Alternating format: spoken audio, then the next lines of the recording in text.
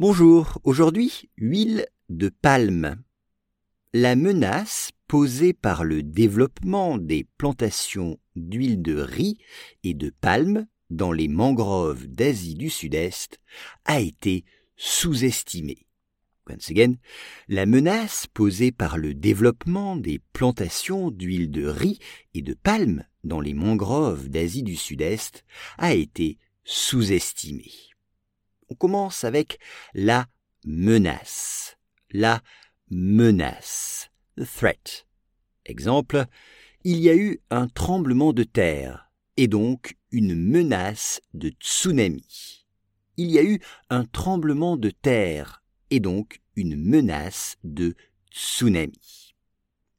Le développement, attention à l'orthographe, 2P, le développement, des plantations, une plantation, c'est-à-dire un champ dans lequel on cultive des fruits, des légumes ou des céréales. Une plantation, c'est un champ qui est cultivé. Là, il s'agit des plantations d'huile de riz. L'huile de riz. Alors, l'huile, c'est oil, l'huile.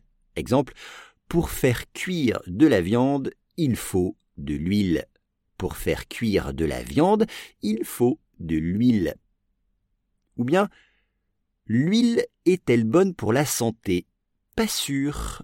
L'huile est-elle bonne pour la santé? Pas sûr. Dans le texte, il s'agit d'huile de riz. D'huile de riz. Le riz. R-I-Z. Rice. Vous savez, en Asie, il y a beaucoup de riz dans les plats. On mange beaucoup de riz en Asie, au Japon ou en Chine, par exemple. Le riz.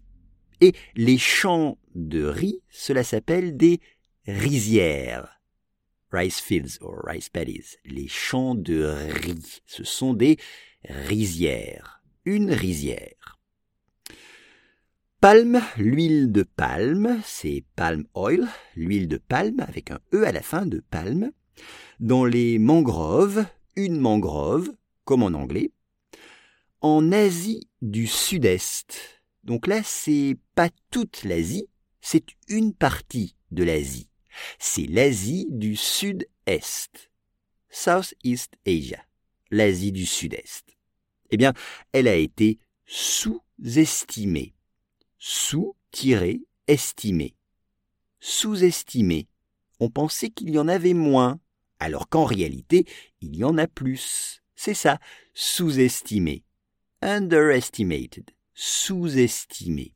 Exemple, cette équipe de football a été sous-estimée. En réalité, elle est très forte. Cette équipe de football a été sous-estimée. En réalité, elle est très forte.